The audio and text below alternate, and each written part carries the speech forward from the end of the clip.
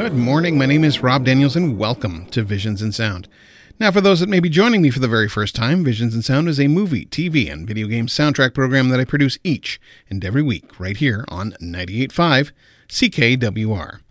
Well, here we are, show number 39 of 2023, and show number 1197 if you're keeping track that way. This week, we conclude September with a celebration of the 25th anniversary of the X-Files film Fight the Future. Now, joining me this week is my co-host, Robbie Sims. Robbie, welcome to the show. Thank you, good sir. Appreciate it. I am so excited to be here. I cannot wait to delve into this movie and its music. All right. Well, 1993 saw the premiere of the X-Files TV series. It was almost an immediate hit and propelled its leads into superstardom. But more on that next week. 5 seasons into the series, and the jump to the big screen was inevitable. The story takes place between Seasons 5, episode The End, and Season 6, episode The Beginning of the TV series, and is based upon the series' extraterrestrial mythology. The story follows Agents Mulder and Scully, removed from their usual jobs on the X-Files, as the in-show X-Files has been shut down. Investigating the bombing of a building and its destruction of criminal evidence, what they eventually uncover is what appears to be a government conspiracy attempting to hide the truth about alien colonization. Well, I remember going into this movie in particular with a very big enthusiasm. I was hugely into the show at that time and just loved it. And I remember seeing it with like a bunch of friends. And it was just, I remember just wondering where they were going to go, because the thing is that there had to be some inkling of the series, but they also had to, I won't say dumb it down, but they had to make it so that the Joe and Jane moviegoer could still follow what was going on in the film. I saw it in the theater. Robbie, where did you first see it? Well, believe it or not, this is how I became a fan of the X-Files, was through this movie. Oh. I had barely seen a handful of episodes, maybe, and I went to Blockbuster Video, and I looked at the back of the cover, and I was like, okay, I have to watch this movie. And like you just said, which I love, I didn't understand everything, but I could follow the story. Right. And I loved it so much that I became a fan, and the rest, as they say, is history. Okay. So now, as you said, you weren't a fan of the series. So how did you, like you said, did you watch the series? Did you watch a few episodes of the series, or did you go in just completely cold? I think you could probably say I went in completely cold, because all I remember of the shows that I did watch were mostly like the one-off episodes. They weren't really about the conspiracy. So when I go into the movie or watch this movie and I see all this stuff and I'm like, what is this? And I don't fully understand, but I know enough to I want to know what the heck's going on. Right. So now for me, and I'll get more into this next week because, well, I keep referring to next week, but next week is actually going to be Halloween Horror Month, and next week is going to be the 30th anniversary of the show. So we're talking about the 25th anniversary of the first movie. Now we're going to be talking about the 30th anniversary of the show next week. So that's going to be pretty cool. In any case, creator Chris Carter decided to make a feature film to explore the show's mythology on a wider scale and appeal to non-fans. Now, he wrote the story with Frank Spotsnitz at the end of 1996, and with a sizable budget of, you said, what, $66 million? $66 million. From 20th Century Fox, filming began in 1997, following the end of the show's 4th season. Now, they assembled a cast such as series regulars and including other well-known actors such as Blythe Danner and Martin Landau. Now, the film went into production on what they termed Project Blackwood. And I have something here where Chris Carter explains some of the stuff. The method, as they call it, though it was more so a germline procedure of singular metascientific complexity, had been given to them by the alien colonists as a quid pro quo. The syndicate would help them to create a population of alien hybrids who would hide in plain sight, cloned from human ova and alien biomaterial. So there would be a clone race immune to the effects of the black oil when the return to the planet began. For this, the syndicate would be sequestered, granted a sort of immunity or asylum, given a place in the grander scheme. They were the Vichy government to the German final solution, collaborationists whose motivation was simple, self-directed survival. These cloning operations were spread across the country, the cataloging and record-keeping done through a complex intra-institutional system that connected to every branch of government, from the Social Security Administration to the Department of Defense.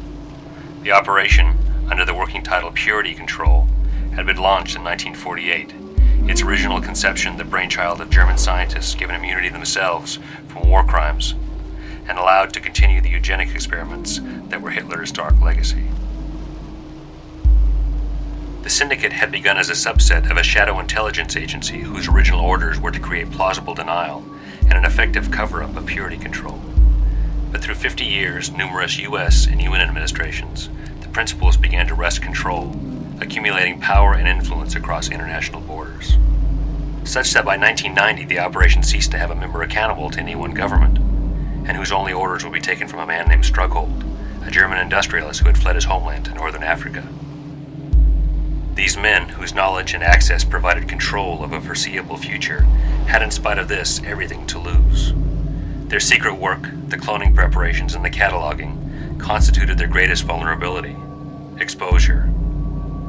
Their detection would ensure not just their own demise, but a far-reaching dissolution of social and religious order around the globe. To protect against this, the syndicate employed methods of disinformation, using covert government programs that had been regrettably discovered as a kind of smokescreen, a dodge or blind where the transgressions of Congress-accountable agencies served to hide their own more odious undertaking.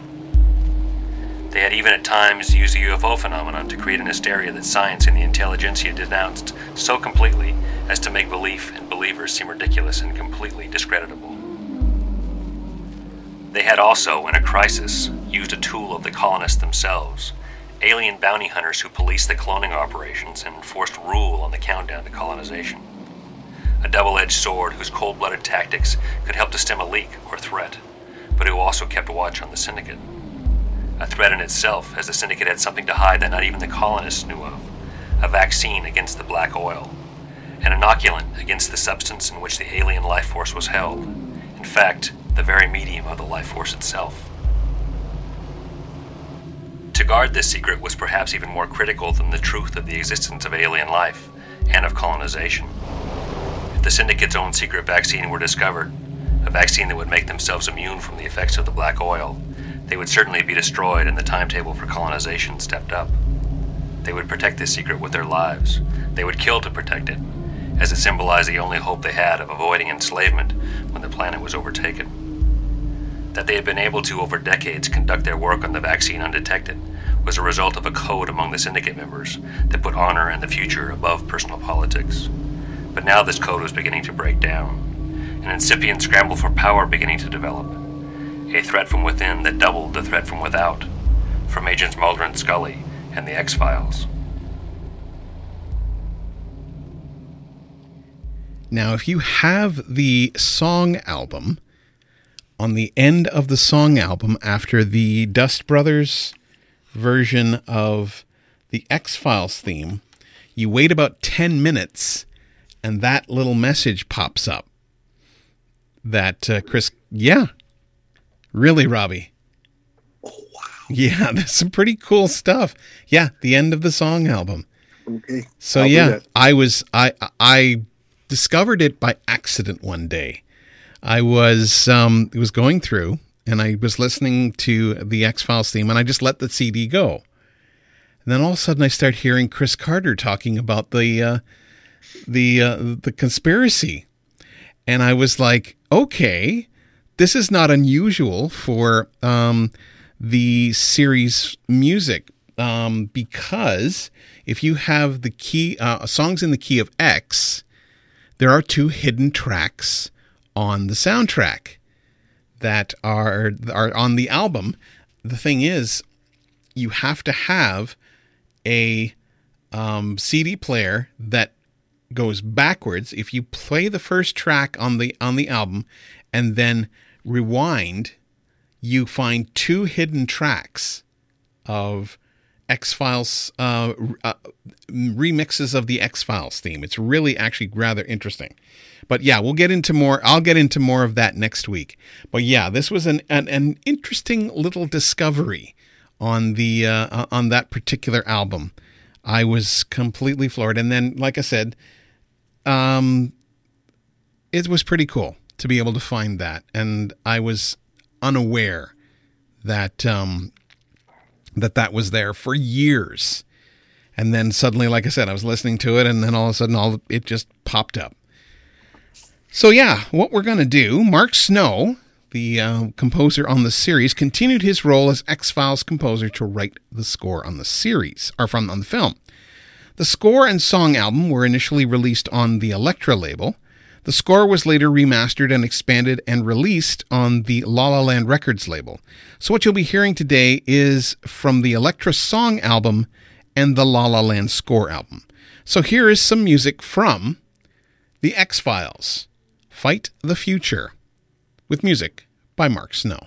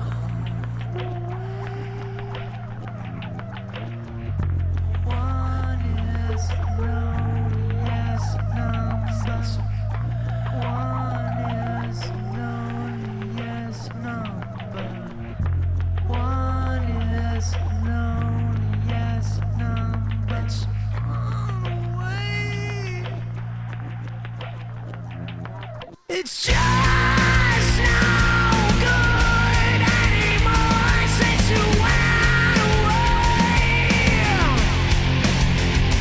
Now I spend my time just making up rhymes of yesterday. One is the loneliest number. One is the loneliest number.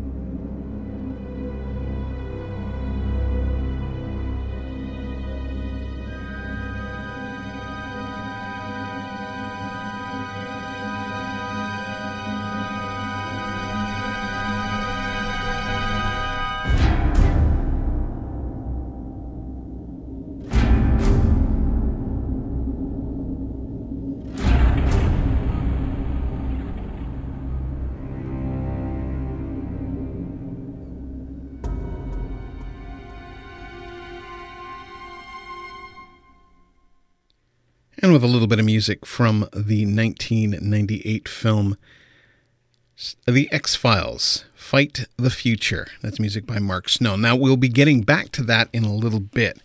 But before I do, if you are interested in any of the film, television, or video game music that I do play here on the show, by all means, you can contact me at, of course, visionsinsound@gmail.com. You can also try me online at facebook.com/visionsinsound. I am on the Twitter at visionssound. You can also find me on my website, visionsinsound.ca, where the show will appear in about a number of hours' time.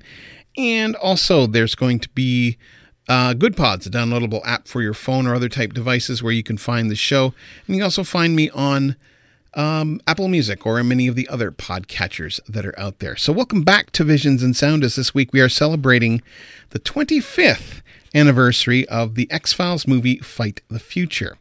Now, as mentioned before, two soundtracks, the X-Files original motion picture score and the X-Files the album, were both released to home markets in 1998. The X-Files album included a take on the original theme song done by American duo the Dust Brothers, and as you heard off the beginning of the show, or very, very near to the beginning of the show, it included a hidden track on which Chris Carter details a summary of the X-Files mythology.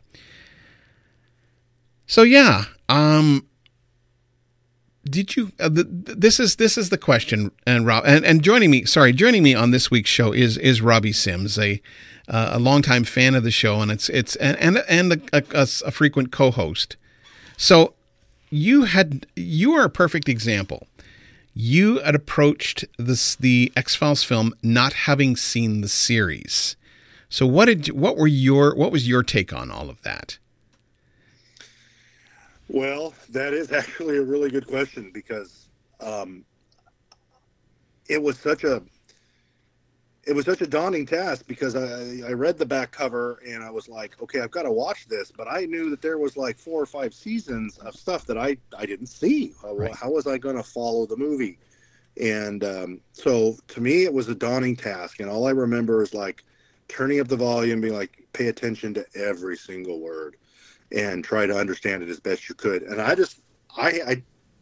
understood enough of it that I could follow from beginning to end. And I loved it so much that I wanted to understand what I didn't understand.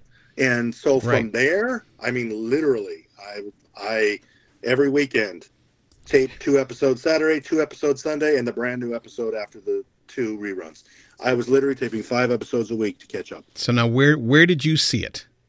What? I saw it at home, believe it or not. I serious. I went into Blockbuster Video, and I'm looking around, and you remember how Blockbuster used to be. The new releases had that big section where there was like 100 copies, and you just hope that there's 1 copy there. I wasn't even looking to buy that. I was looking to buy something else, and as I'm walking along the wall, I saw it, and I kept telling myself, walk on, because you can't watch it. You don't know what's going on. And for some reason, I picked it up, I read the back, and I was like, I have got to watch this movie. And that's how it started. Literally, I grabbed a copy. I don't even know if I rented anything else. I went to the front, I bought it, and I took it home, and I watched it right then and there.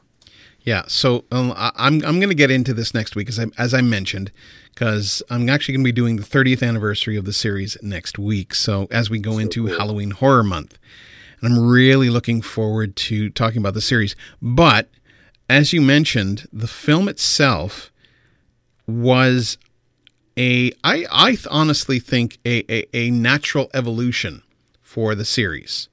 I mean, most series either come from a movie or go to the movies. And in this case, it was nice to see the Mulder and Scully on the big screen. And I mean, there was talk that this could have been the last of the X-Files, because the series 5 finale was called The End. Mm-hmm. And so it was very so you didn't know at the time that whether or not they were going to come back, or B, if they were going to move into movies very, very similar to what the Star Trek films did. And they did end up doing 2 movies, and I have discussed the I Want to Believe movie in previous shows. But yeah, for me, it's the kind of film that I'm glad that you don't necessarily have to have seen the series to understand. I mean, there are certainly obvious things about the series or about the film that you would only catch if you were a fan of the series. Hence the three guys who are standing over Mulder when he wakes up in the hospital. It's the lone gunman, and that's their cameo in the entire film. But it's always nice to see those guys, and those were a recurring group of characters that showed up, and they actually got their own series, which I think was kind of cool. Yeah, it was. So yeah, with that in mind, Mark Snow, who had worked on the television series as a composer, was hired to score the film. Now, as we've kind of mentioned, Chris Carter wanted a very minimal approach to the music. He did not want much melody and wanted to replace it with plain ambient atmosphere and sound design. Snow mixed electronic music with an 85-member orchestra to give the film a sense of scope and grandeur. Now, when creating the music for the film, Snow had a couple of months to write and produce the music, composing the television series simultaneously. The film marked the first time in history of the franchise that music composed and recorded with the help of an orchestra, although according to Snow, there was no significant change in the recording and writing process during the production of the film. The most substantial difference was that Snow used MIDI files to save his musical scores and pieces, which would be afterwards sent to a copyist who would take it through one of their programs and eventually give it to the orchestrators. So we're going to continue with a little bit more music from the X-Files Fight the Future, with music by the aforementioned Mark Snow, who honestly surprised a lot of people who thought he was just a television composer. And when you hear this expansive score, it's amazing. So here, like I said, is more music from Mark Snow's The X-Files movie.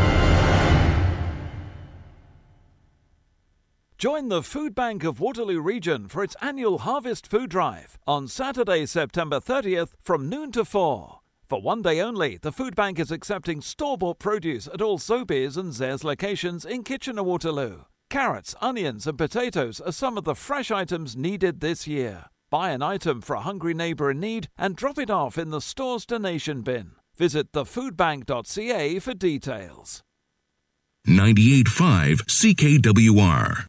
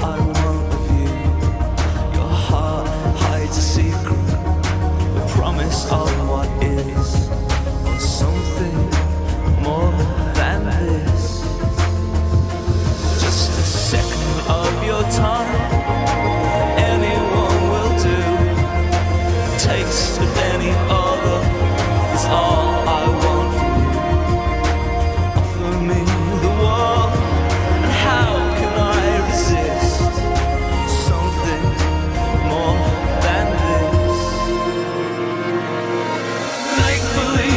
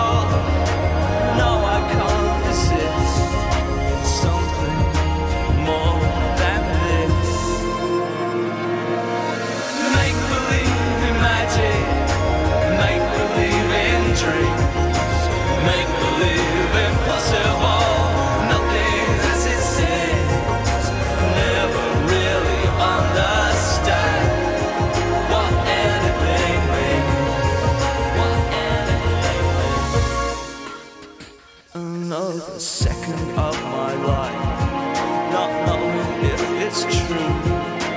Make believe in nothing, it's all I want of you. Whisper me the secret, whisper me there is always something other, something more than this.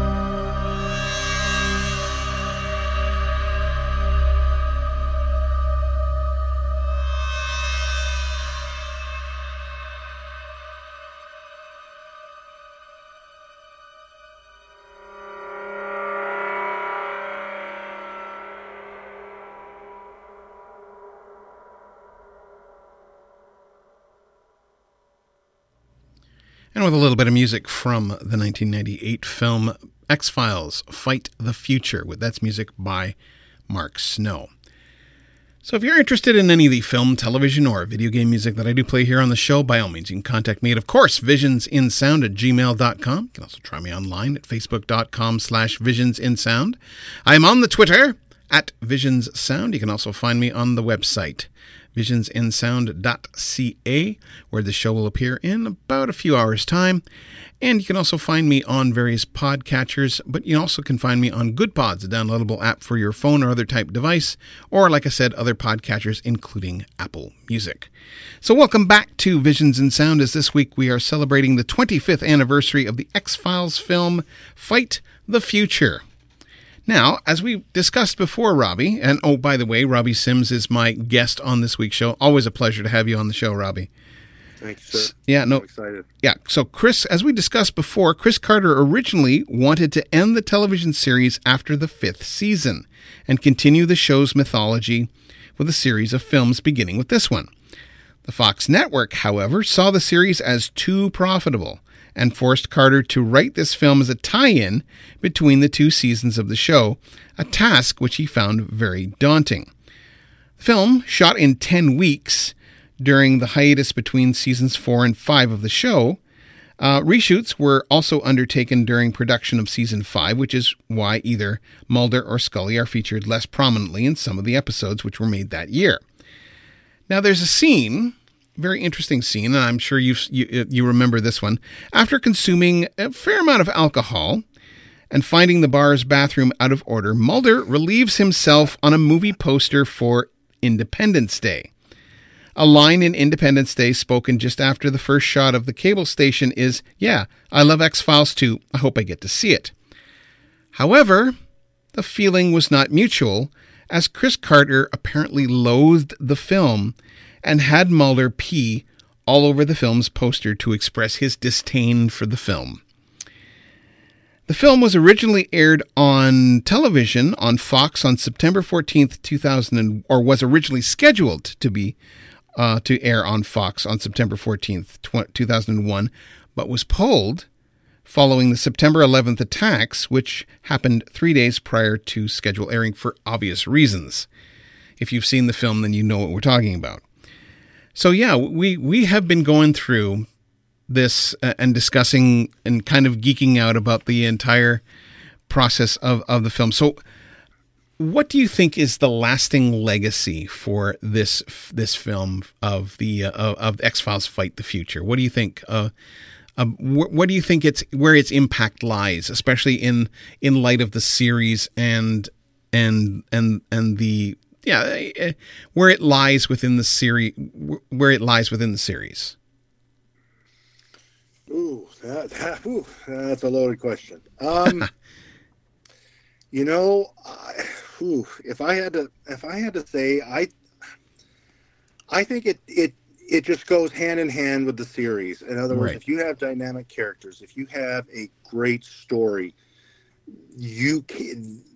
movies like that still exist. We talk about how, Hollywood running out of movie ideas, running out of TV ideas. You look back, that kind of stuff can be done. You can write these kind of stories. You can write these kind of characters. Right. You and I talked about how there were characters you loved a lot, and then there were characters you hated a lot and you loved to hate them.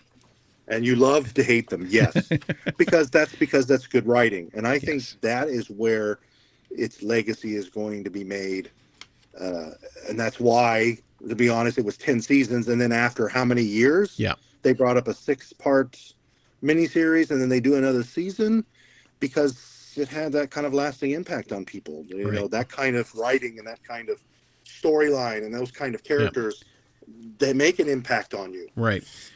And I think that's where the success of the show lies as well, and the movies, is the fact that good characters and well-written characters can really draw you in to a series. And it was because of this that you became a fan of the X-Files series through the film, which I think is really cool.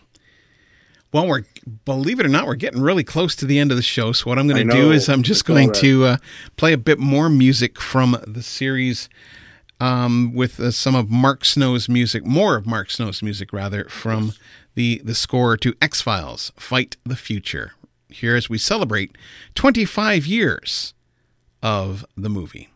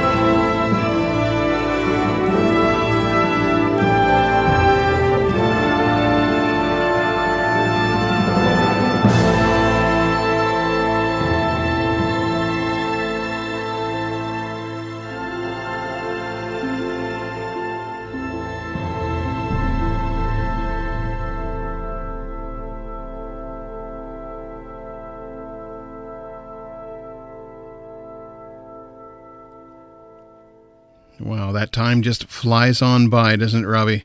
Yeah, it sure does. It certainly does. Well, that's all for us this week. Thanks for hanging in, those that did. So now, as we continue into 2023, I hope as you're getting on with your day that you realize just how awesome you are. Never let anyone tell you any different. If you're ever not feeling right, there are people out there that care about you and are willing to chat. If not family, then some professional who can help. As Rocky said, nobody hits harder than life. And I know from personal experience how hard it is for me to sit behind this mic week after week when I feel like no one's listening. I would never have made it this far without the support of a huge team of people behind me. If you or someone you know is in crisis and needs help, resources are available. In case of an emergency, please call 911 for immediate help. The Canadian Association for Suicide Prevention, Depression Hurts, Kids Help Phone at 1-800-668-6868, 1-844-HERE-247, and HERE247.ca all offer ways of getting help if you or someone you know may be suffering from mental health issues. So join me next week as we kick off Halloween Horror Month with another look at this time, the 30th anniversary of the X-Files series proper. I want to thank you again, Robbie, for being on the show. Your contributions are always welcome, and hopefully we'll have something coming up in the future where you'll be on the show. So thanks again, sir. You're very welcome, sir. I'm looking forward to next time. All right. Well, I'll end off this week's show with some more music from the X-Files Fight the Future, and I'll be back next week with more Visions in Sound.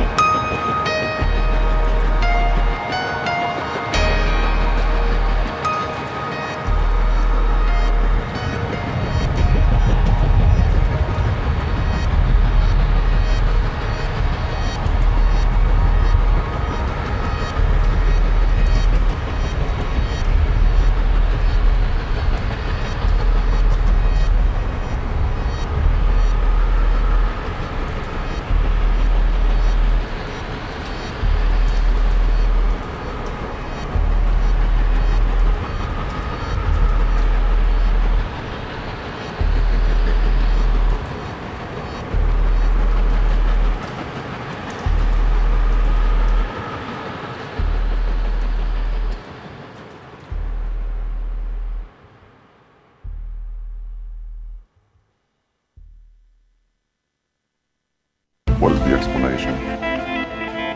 Who knows?